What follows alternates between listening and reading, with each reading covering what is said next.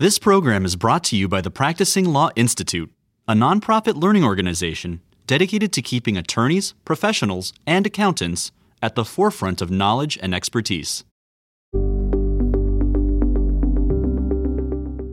In his new book, Rethinking Securities Law, Professor Mark Steinberg observes, "The framework of securities regulation that prevails today in the United States is one that is comprised of piecemeal federal legislation, judicial decisions, SEC action, state blue sky activity, and self-regulatory organization oversight.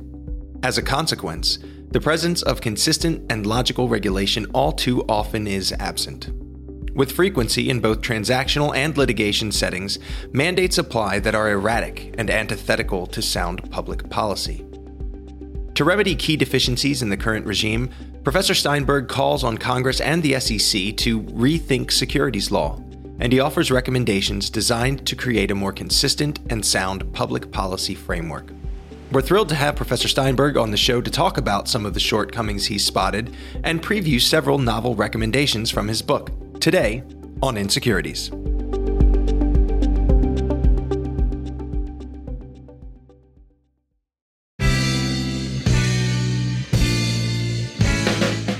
Hello, and welcome to the Insecurities podcast, keeping it fresh and staying wonky on the latest securities, regulatory, and enforcement developments with a practitioner's perspective on the stories you should be following.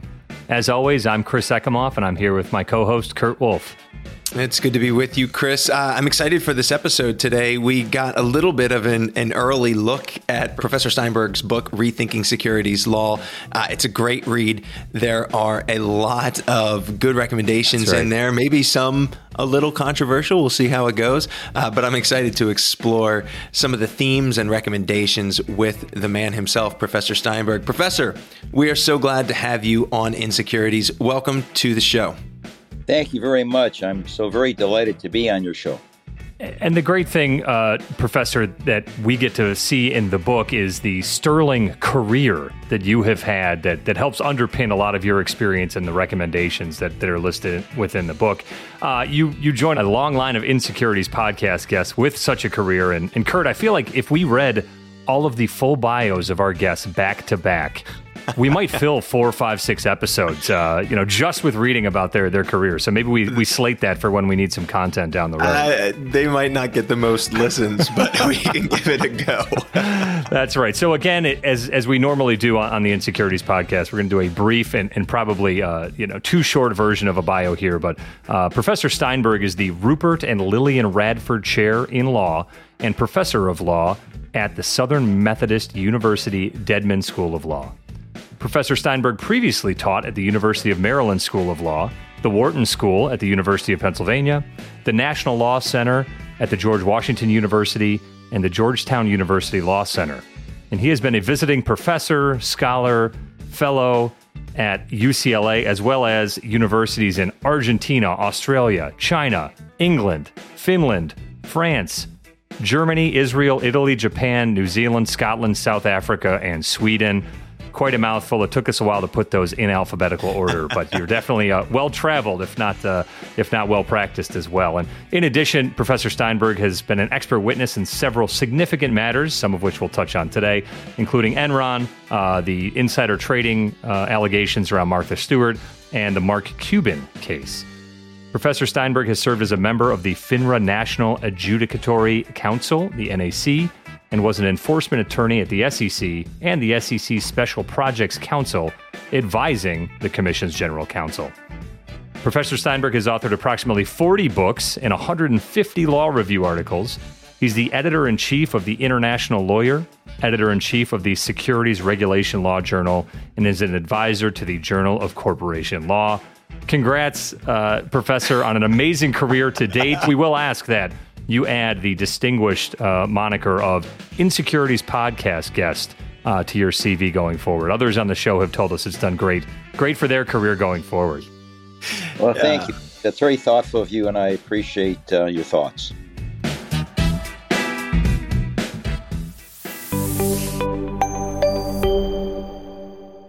Yeah, Chris, I think you nailed it. We have had some impressive and perhaps intimidating guests podcasts in the past, but Professor Steinberg's resume maybe takes the cake. It's up there.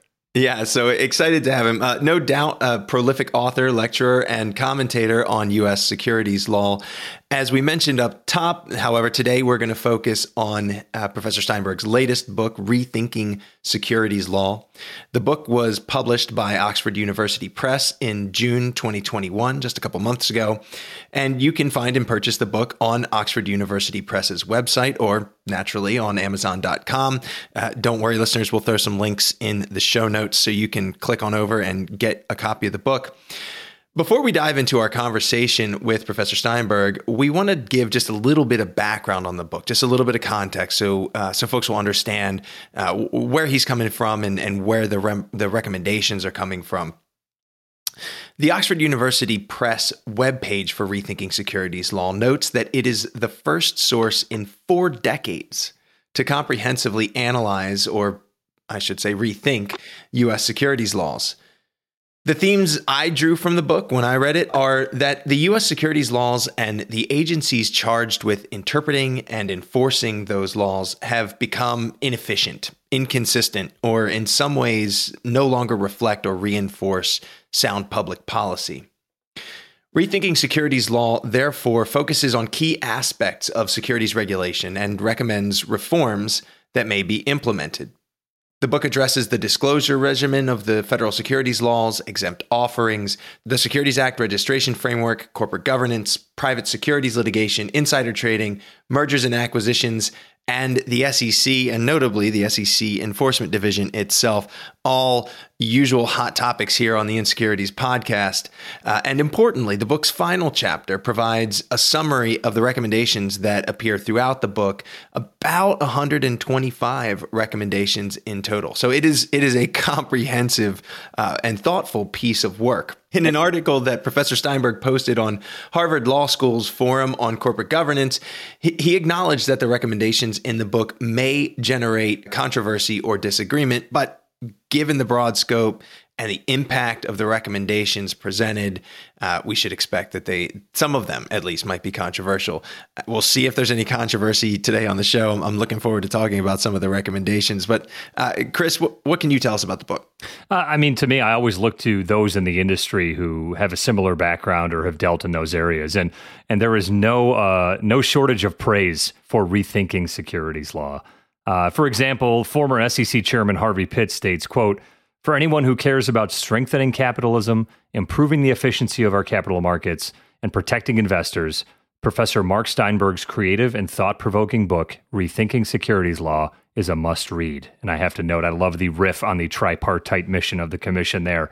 Professor Stephen Bainbridge of UCLA opines that Rethinking Securities Law, quote, "should be a strong candidate for Law Book of 2021.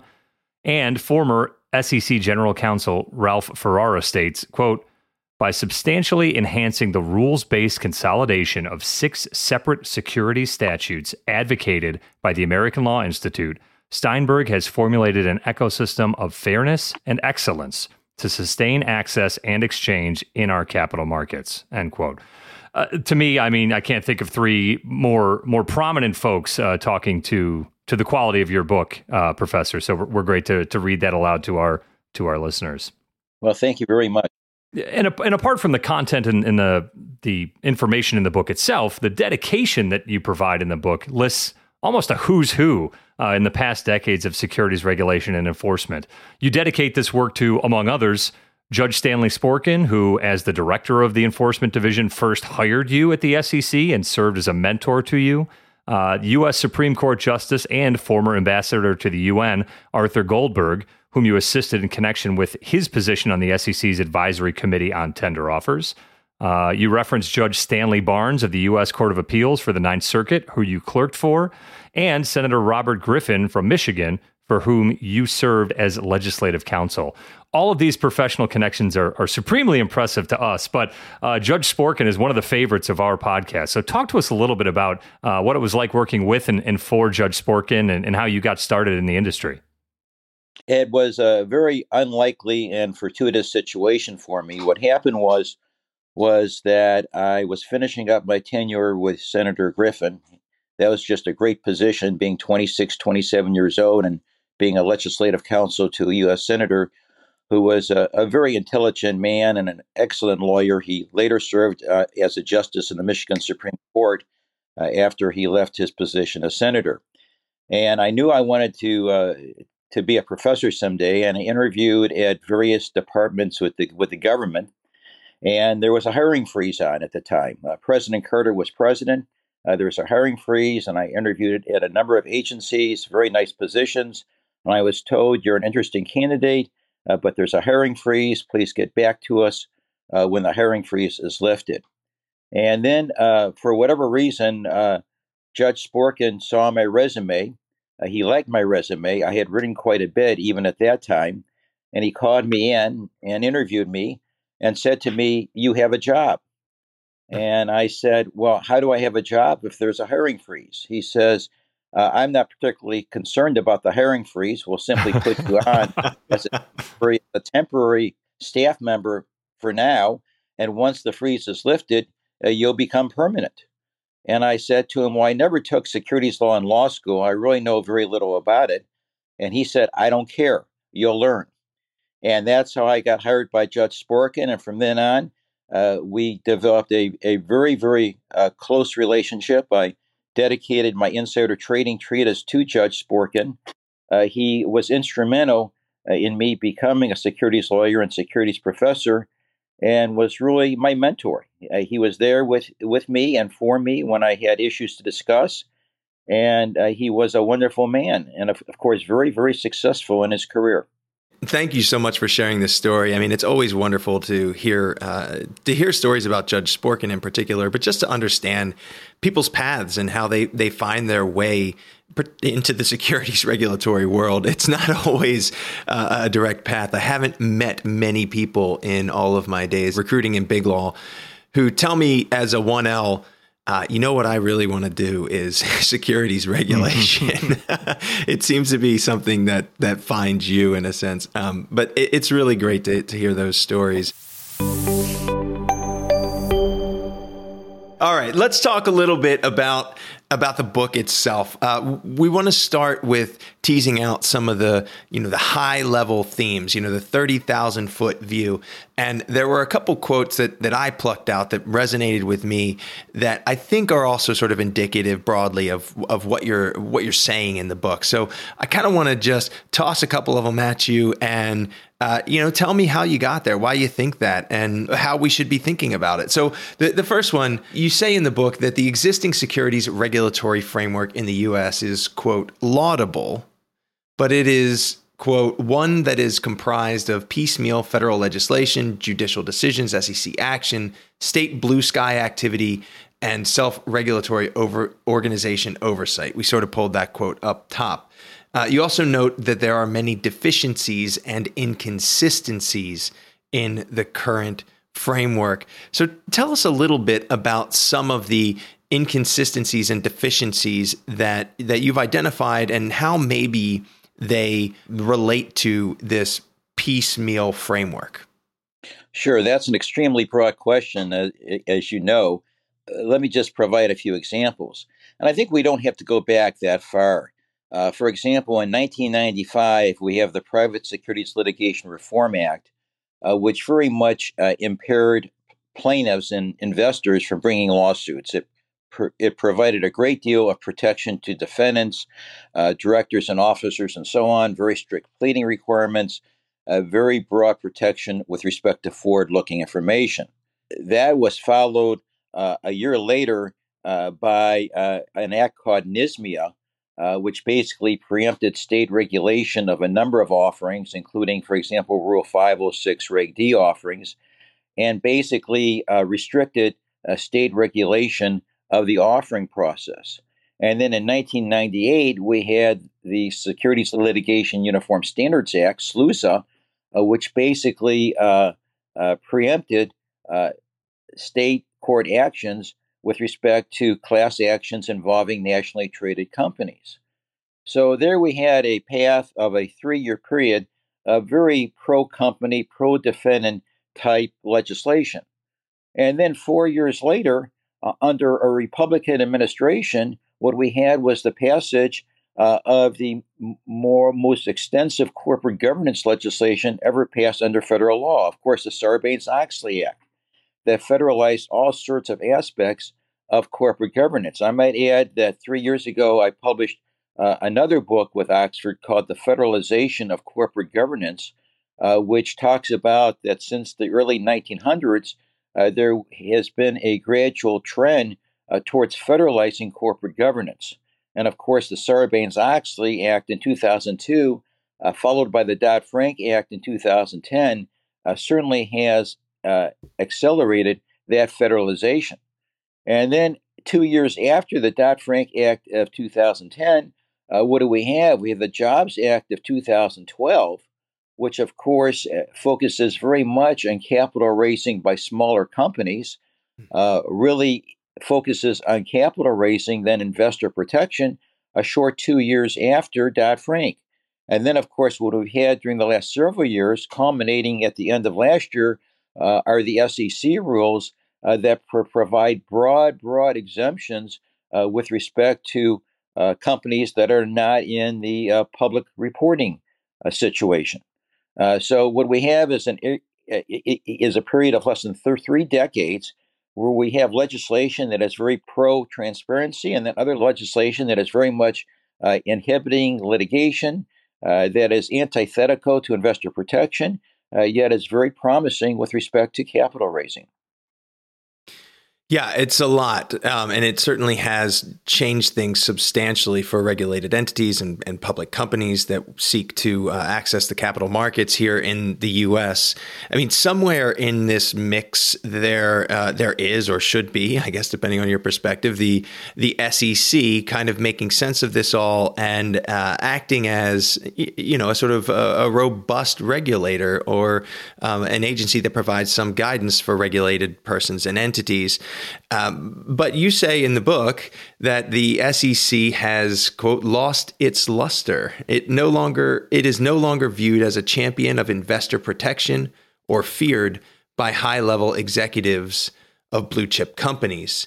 I would love to hear a little bit more about, I think, what you see as sort of the SEC's waning presence. But I'd also be curious to know what you think about Gary Gensler and whether your view is changing at all in light of some of the recent appointments at the SEC.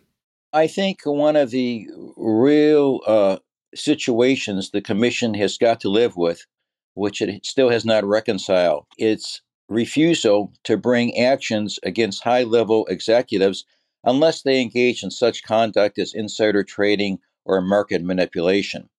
And I think this really came through with the Dodd-Frank Act. There is a statutory provision under the Securities Exchange Act called the control person provision. It's in Section 20A of the Securities Exchange Act. What that provision basically says is that a person who controls another is equally as liable unless the person who is the controller shows good faith.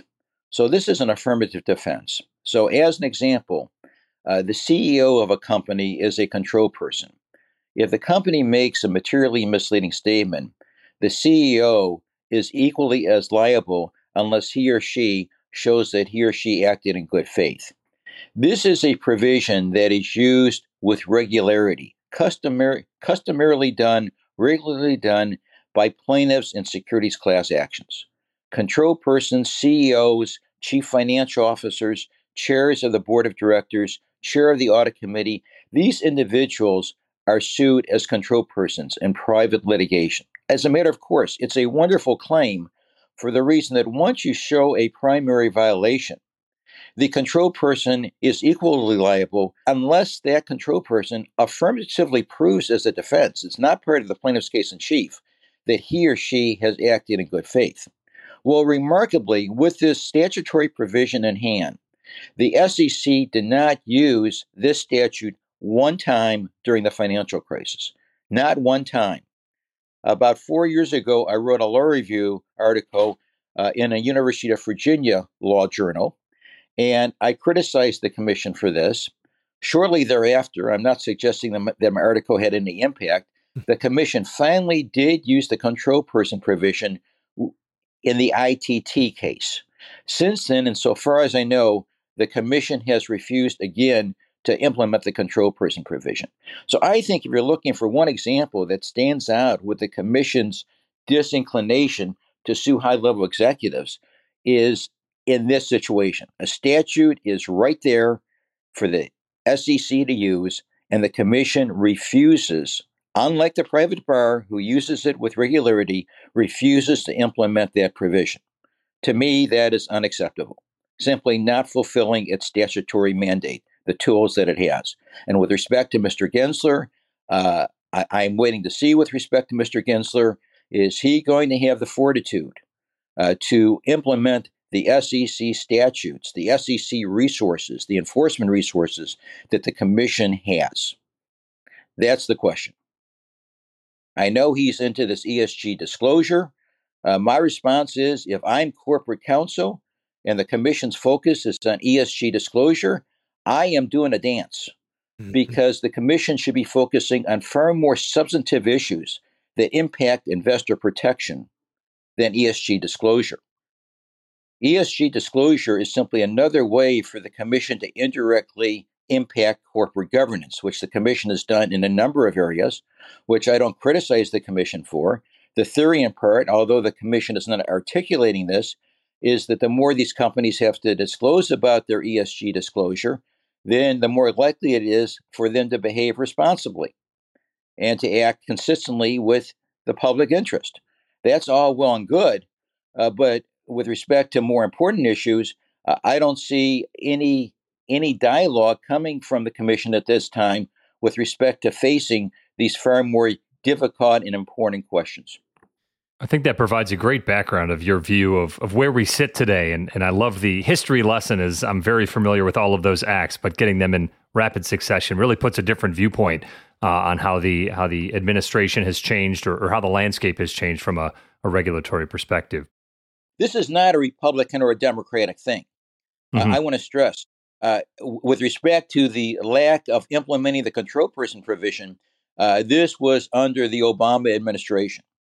So we had a chair appointed by a Democratic president, confirmed by the Senate, and of course, 3 commissioners on the SEC at that time who were Democrats, when the Commission refused to implement the control person provision. To our listeners, we're not going to do 125 recommendations here today, Professor, but we will talk through a few of them.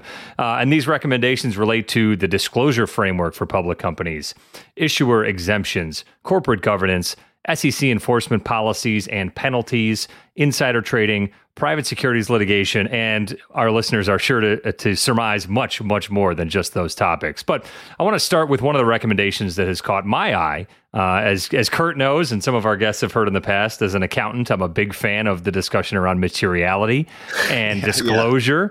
And, Professor, you posit a sort of what I'll call catch-all regarding your proposed way a company should disclose or is responsible to disclose information and consider materiality. Is that right? Yes, and it is not a novel approach. It's the approach developed, for example, by the European Union. So this concept that a company must disclose all material information unless they have a business justification for withholding disclosure is the rule in many countries today. So under the U.S. system, let's assume that a company has not spoken on the matter. Once a company decides to speak on the matter, of course, it must speak truthfully. And if there's material information that is being withheld, then, of course, the company has an obligation to correct that misstatement that was previously made. So this goes to the issue where disclosure has not been made. When we look at what disclosure is required with respect to narrative disclosure, of course, we look to Regulation SK. And of course, the key SEC forms here with respect to reporting are the forms 10K, the 10Q, and the 8K. Unless the information is called for by those items, as many, many courts have said, unless the information is called for by those items, there is no obligation to disclose information, even if it is material. So, for example, when the SEC adopted the 8K, the SEC declined to require a company as part of its current reporting to disclose the loss of a material contract. And this does not have to be disclosed until the next 10Q. So that means under the U.S. system, a company can lose a major contract today and wait until disclosing that, not 4 business days as is required by the 8K, but they can wait to disclose that until the filing of their next 10Q, which is several weeks later. So what happens is there's the withholding of material information from the marketplace, which of course impairs the entire framework of the efficient market theory. And as importantly, of course, investors are buying and selling in the public domain, and they don't have important information that would very much impact their decision-making process. And that is unacceptable. The European Union views this as unacceptable. Many other countries do as well. And unless there's a business justification, such as being involved in merger negotiations, and the deal may be scuttled if the negotiations are found out, that would be a business justification. But unless the company can affirmatively establish a business justification, if the information is material, then it must be timely disclosed. And of course, this would greatly minimize the opportunities for insider trading, needless to say. So I'm going to put on my defense lawyer's hat here for a second. And aren't you wearing that all the time, Kurt? Well, sometimes not when I'm hosting this show, but right. Just, get your view on this, maybe pushing back a little bit. But, what I read in the book is that you propose that public companies should disclose all material information within 1 business day after they become aware of it, absent, quote, a meritorious justification. As you know, concepts of materiality can be fluid, and it can take some time to understand whether a particular development is in fact material. So is it a meritorious justification to say to investors or to the market or to the SEC, I didn't disclose this within 24 hours because I was trying to get my arms around it. I didn't even know if it was material. The information needs to be disclosed after the company becomes aware that this information is material. As the Supreme Court has repeatedly said, there are no bright lines of materiality. As you mentioned, it's fluid. And of course, it's looked at with the benefit of hindsight. So there are some situations where simply materiality must be scrutinized, must be discussed, and then the decision must be made. But other times, for example, you have very clear issues, such as the loss of a material contract. That's clearly material. They will impact the company's future earnings. And yet this doesn't have to be disclosed in some cases for a number of months. And that's utterly unacceptable. Another example is that there's no requirement to disclose why the chief executive officer resigns, which the commission does a disservice because, of course, the institutional investors are going to want to know, and the company is going to have to deal with Regulation FD problems. But on the other hand, the 8K only requires the fact that the CEO has resigned, but does not require the reasons for such resignation or termination. That's another example that it happens. And there's court decision after court decision saying, well, this information may be material, but it's not required to be disclosed by SEC rule. The company hasn't spoken about this. So therefore, even though this information would be important to investors, it's not required to be disclosed. And in my view, this is unacceptable. It's contrary to other developed markets in the world. The commission had this opportunity in 2002. This goes back to your earlier question. The Sarbanes-Oxley Act granted the SEC the authority and, in fact, directed the commission to implement a current and rapid reporting system.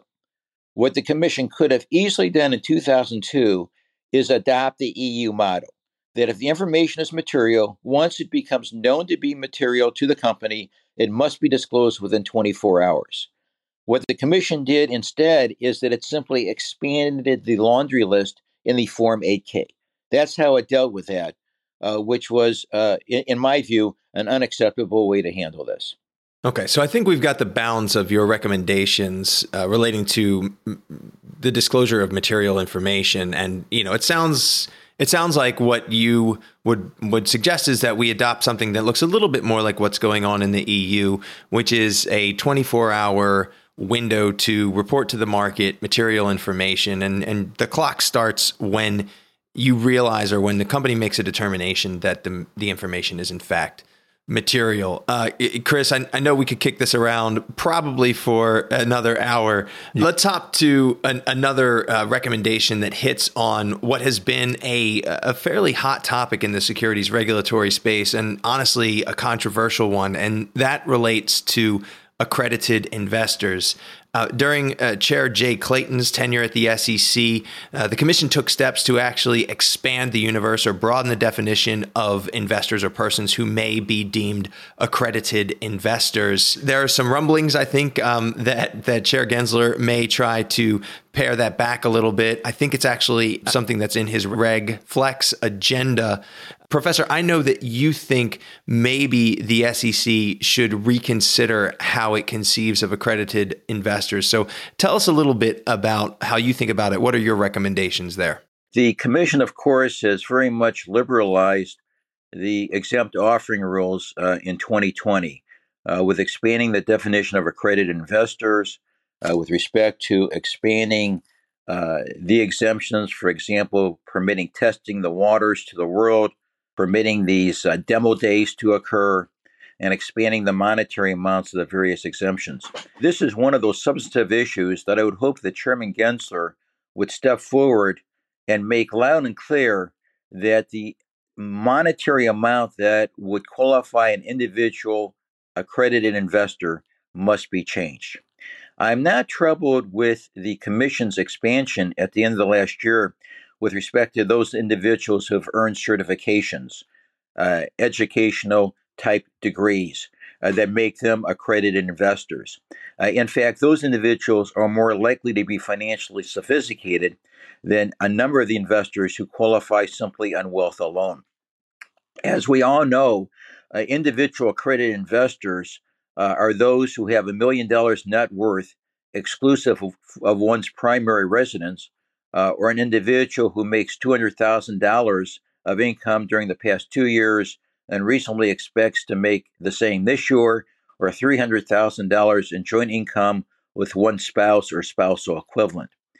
These figures have not been changed since 1982, except with the proviso that the Dodd-Frank Act, not the SEC, legislated that the value of the principal residence be excluded from the $1 million net worth calculation. Mm-hmm. The result is, in view of inflation, in view of simply the percentage of the population that qualifies as accredited investors today, to assume that these individuals, and what this assumes is that these individuals irrebuttably are financially sophisticated and have access to material non-public information. And of course, this is a fallacy. We know it's a fallacy, and it was adopted in order to cabin in Rule 506 within the Rule 4A2 exemption within Ralston-Purina, decided by the Supreme Court in 1953, that one must have access to material information that is provided or must be provided with that information. And secondly, that one must be financially sophisticated or advised by someone who is. Well, the result is that we have all these individuals who are not financially sophisticated, who clearly don't have access to this information, where no disclosure is required under the exempt offering rules. And this is utterly unacceptable. This amount has stayed the same since 1982, and neither Democratic nor Republican administrations have changed this. Chairman Gensler has not said one word about this at this point, and I'm waiting. Yeah, I think that's a good way to frame it. I always like to talk about the paper generation versus the computer generation, and if we haven't changed the value from before that crossover point, right, in 1982, I can see that as an issue going forward as well. The whole deal is that, of course, deal lawyers are concerned, as well as those raising the money, that if you raise the $1 million limit, what's going to happen is it's going to be harder to do these deals because it's harder to get these accredited investors if you raise the amount, if you basically index from $1982 to $2021, that is going to decrease the pool significantly of accredited investors, which is going to be harder to do these deals, because then in order to do these deals, then you're going to have to prepare the information package that's required by Rule 506B to non-accredited investors, which is quite lengthy and comprehensive disclosure. So here the commission is clearly favoring capital raising over investor protection. And this has happened under both Democratic and Republican administrations. Next up, Professor, we want to talk about your theories on insider trading reform. And Kurt and I have talked with numerous guests on the Insecurities podcast in the past about this kind of amorphous idea of insider trading. But you hit on a few key points with regards to those Section 16 officers and directors, typically identified as quote-unquote insiders that may possess material non-public information in the performance of their duties in the C-suite or on the board. You feel the disclosure of their trading activity might be adjusted in a way that makes allegations of insider trading basically moot. Did I read that right? Well, not necessarily moot, but it certainly does lessen the opportunity for insider trading and for tipping and the like. And this may sound controversial, but it's rather straightforward. Of course, the insiders will hate this recommendation, but this recommendation is clearly good for the securities markets and clearly good for investors other than insiders. And it's a very simple change. And today, the Form 4 must be filed within 2 days after an officer or director trades. My recommendation is that the Section 16 insider must file the Form 4 before he or she trades, and then has to wait until the next business day to execute the trades. That way, the market will know what the insider is selling, in other words, the amount of shares that the insider is selling, and will be apprised of this information prior to the insider executing the trades. And what's the rationale? These individuals are fiduciaries. Right now, they stand at the front of the line. I understand they're not trading on material information. If they were to do so, of course, they'd be violating the insider trading laws. And of course, as we discussed earlier in the show, materiality is a fluid concept. And of course, how often does the SEC bring these insider trading claims against officers and directors of major companies? It does happen occasionally, but not frequently. An easy way to fix this situation is to have those fiduciaries not stand at the front of the line, but as fiduciaries go to the back of the queue. Let them file the Form 4, apprise the marketplace that they intend to trade.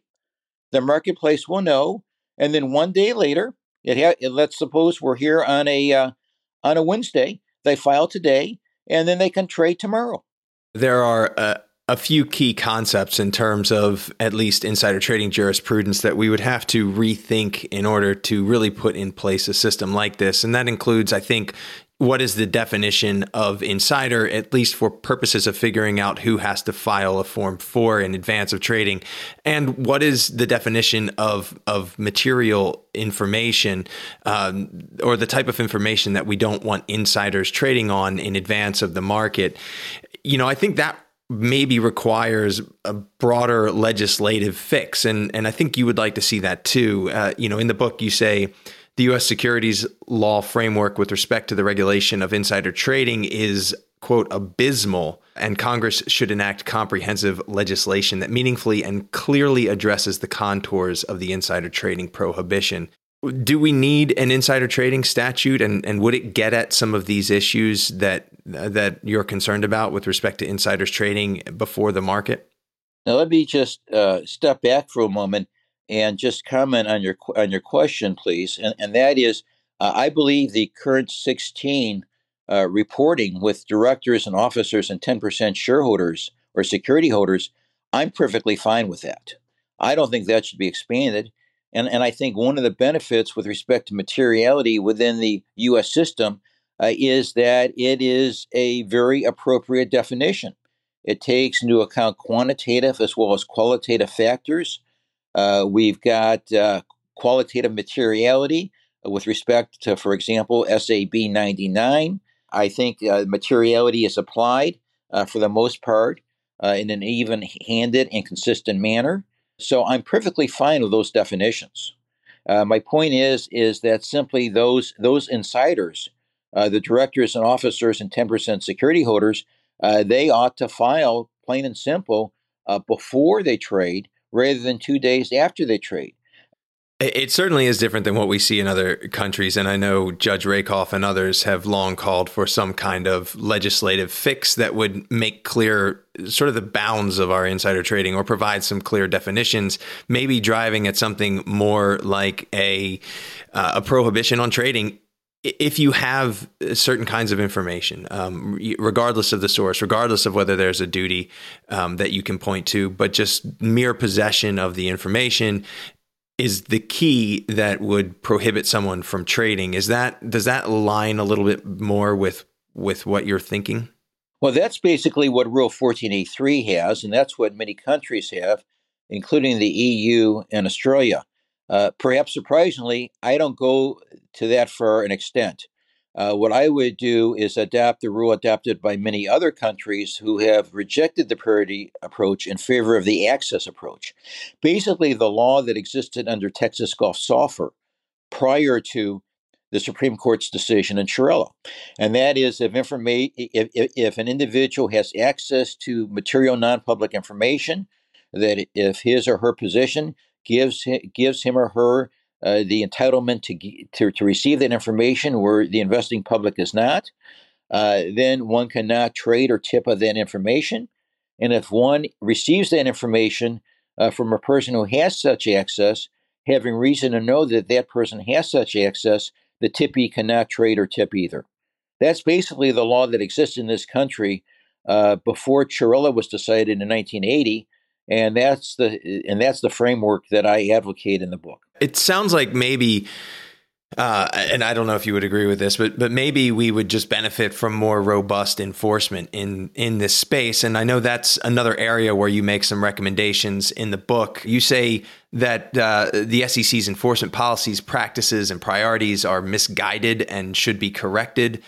You recommend that they adopt some measures that would rethink things like the monetary penalties that the SEC imposes in civil enforcement actions, granting waivers, and how the SEC thinks about charging decisions against financial services firms.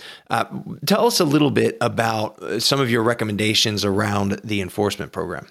Sure. And I might add, I think the commission has done a nice job with respect to insider trading. So I do want to emphasize that, particularly with respect to the obstacles the commission has with the laws. Going on to other key points, for example, I spoke before about the control person provision. Let me give two examples where the commission has simply taken away investor rights. I mean, this just makes me scratch my head.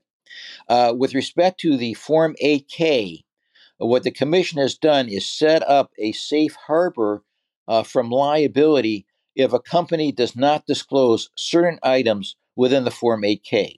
So in other words, we have a situation where a company is aware that information must be filed pursuant to the Form 8K, and yet the company declines to do so, and the executives decline to do so, knowing that the information is required. By SEC rule, those items are within a safe harbor from Section 10B liability. Of course, the commission can still sue based upon, for example, Section 17A of the 33 Act, which is also an anti-fraud rule, which does not give rise to a private right of action. What the commission has done here is taken away the right of investors to sue for intentional failures by insiders to file important information that is called for by the Form 8K.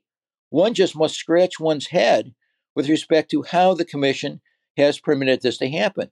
Another example is that if you have information that you're filing with respect to certain forms, the company can determine whether to furnish that information or to file that information. If one furnishes that information rather than files that information, the company and subject defendants do not have Section 18A liability under the Securities Exchange Act. Of course, the commission can sue under Section 10B, private investors can sue under Section 10B, but Section 18A can be a very important remedy to investors in individual actions. And the commission takes that away from investors for no sound reason. So here are two examples where the commission goes out of its way to protect insiders from liability exposure with respect to investors who would otherwise have a valid cause of action. This is simply inappropriate for an agency that is charged with protecting investors. Again, I'd like to see Chairman Gensler focus on these issues rather than ESG disclosure. These issues are far more important to investor confidence than focusing on ESG disclosure. I'm not saying the commission should abandon ESG disclosure. But again, if I were inside counsel, I'm saying to myself, let the commission go at this. This should be the least of my worries, is putting in more disclosure and now making these disclosure documents another 30 pages long, which investors won't be able to read. And in that regard, what I also suggest in the book is that there be a mandatory summary section at the beginning of each disclosure document. These disclosure documents are so long, there's so much information overload that there's no way an ordinary investor can review this information. And particularly if the 34 periodic reports are incorporated by reference into a registration statement. Who in the world has enough time to go ahead and read all the 10Ks and 10Qs and 8Ks have been incorporated by reference? What the commission can easily do is that it can require that a summary section setting forth the basic facts, circumstances, the key risk factors, and so on, that be set forth in a summary section of the prospectus or of the 10K and the 10Q, for example, not to exceed a certain length of pages, such as in a 10K, not longer than 10 pages. Professor, apart from page limits and some of the focuses that you've talked about already on this episode of the Insecurities podcast, you also take aim at the very foundation of the commission itself, and with a little bit more thought than, say, I don't know, Bobby Axelrod's angry and profane monologues on the Showtime show Billions. Little plug for episode 31 for our listeners. If you haven't listened to our show about the TV show Billions, that's great. But Professor, your criticisms mirror many that we hear in the media and from law enforcement officials regarding the SEC's effectiveness and the potential leniency granted to some of the bigger players in securities markets. And also you talk about the way the commission should be made up today, in your opinion, versus how it's been patchworked together over the past 80, 90 years. So talk to us about some of the main recommendations you have for a restructuring of the commission, as you talk about in the book. Sure. Of course, there have been criticisms about the revolving door, that SEC staff, they go to the commission for 3-4 years. Many go for a much longer period of times. They rise to the level of associate director or director, and then they make their way into private practice. And especially those who become a director, they make their way into large law firms and make millions of dollars a year, and so on. And that this will color their decision-making process and so on, because if they're too rigorous with respect to those the commission is regulating, that this will impair their job prospects. I understand that, but I don't think there is a feasible solution to that. You do want to have a very great market of talent, which the commission has. The commission staff is superlative in its quality and has been historically. So I think the answer lies in the composition of the commission itself. After all, the chairman or the chairwoman, he or she directs the policy of the commission to a large extent, and the other commissioners can have significant input as well, because, of course, the chair needs 2 other commissioners in order to effectuate action. If we look at the composition of the commission in the last 40 years, what we see are commissioners that come from, on a very inordinate percentage basis, from large law firms, from large financial firms, from corporations. And what we don't see are commissioners coming from other avenues, even though they know securities laws very well. And one key illustration is that there are superlative plaintiffs' securities lawyers, investor securities lawyers in this country. I mean, we're talking about firms like Robbins Geller, Bernstein, Litowitz, as examples. Those are two examples. I mean, these are very good law firms. Are you telling me that there is not one expert securities lawyer in any of these firms to be appointed to the SEC? Never, to my recollection, has an attorney who has represented investors been appointed to the commission itself. I would think that he or she brings a very different perspective than the chair who returns to his or her Wall Street law firm after he or she ends his or her position as chair. And then what about organizations like Helpers or ARP? I mean, these organizations have their members very much involved in the securities markets. The general counsel, other high-level attorneys within these organizations, many of them know securities laws. They would be well placed to be on the Securities Commission. What about state securities commissioners? The states, as you know, and as we know, have been far more vigilant with investor protection than the SEC has been. What about appointing a state securities commissioner to the SEC? What we are seeing is basically individuals coming from the big law firms or big corporations or from Capitol Hill. That's the exception, Capitol Hill. And a few academics here and there. That's an exception as well. But for the most part, what we have is a very, very uniform package, and it lacks diversity. Diversity, of course, as far as gender and race and all that has been improved. There's no question about that. But we need diversity of viewpoint. And the diversity of viewpoint happens when we have commissioners coming from different constituent groups. And if you really want meaningful law reform for the commission to take a step forward, this has got to happen. Because if the commissioners come from big business, big law firms, then of course we're going to simply get more of the same. Whether we have Democrats or Republicans in office, as we've seen for the last 30 years. Chris, I know you are excited because Professor Steinberg would like to see an accountant on the commission. Yeah. I know a few. If the commission takes this up, I'm happy to send some recommendations around. I will say there have been benefits over the past, let's say, 10 years or so to having economists on the commission. I think Mike Pivovar was the first economist to sit on the commission, and it brings a different perspective. So, I would tend to agree with you, Professor Steinberg. There is a benefit to having a diversity of perspectives on the commission. I'd like to add here, just so that I kind of clear the air here, that a number of my thoughts, a number of people may think, well, he's basically just a plaintiff's advocate here. Well, I should add that the vast majority of my expert witness cases are on the defense side.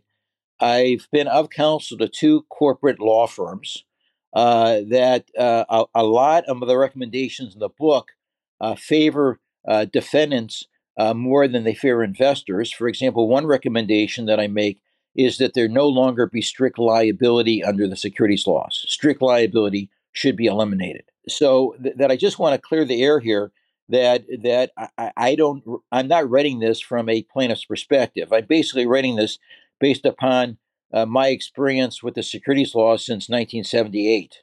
And I've been wanting to write this book for my entire career, and I'm very glad I've finally been able to get this done. I think that comes through. I have to say, Professor, when Chris and I were talking about it in preparing for the episode, we were commenting on how sort of balanced the approach is, right? There are recommendations on both sides and frankly, some novel recommendations that I at least haven't heard people talking about before. I'm glad that you clear the air, as you say, but really, I think it's a pretty balanced approach to how we might rethink the securities laws. Thank you. Professor Steinberg, we want to again congratulate you on the book. Obviously has received resounding praise from your colleagues and those in the industry. And for those listeners out there interested in reading more, you can see that at the Oxford Press website as well as on Amazon to pick up your copy of Rethinking Securities Laws. Thanks for joining us for this episode of the Insecurities Podcast, and a special thanks to our guest, Professor Mark Steinberg of SMU. As always, we want to hear from you regarding your thoughts, comments, and topics for discussion on future episodes of Insecurities. Please use the hashtag InsecuritiesPod on Twitter or LinkedIn to join the conversation. You can find me at EcomoffCPA, And I'm at enforce_update. Be sure to subscribe, rate, and review the Insecurities podcast wherever you listen. Be well, everyone, and we'll see you next time. Thanks for tuning in.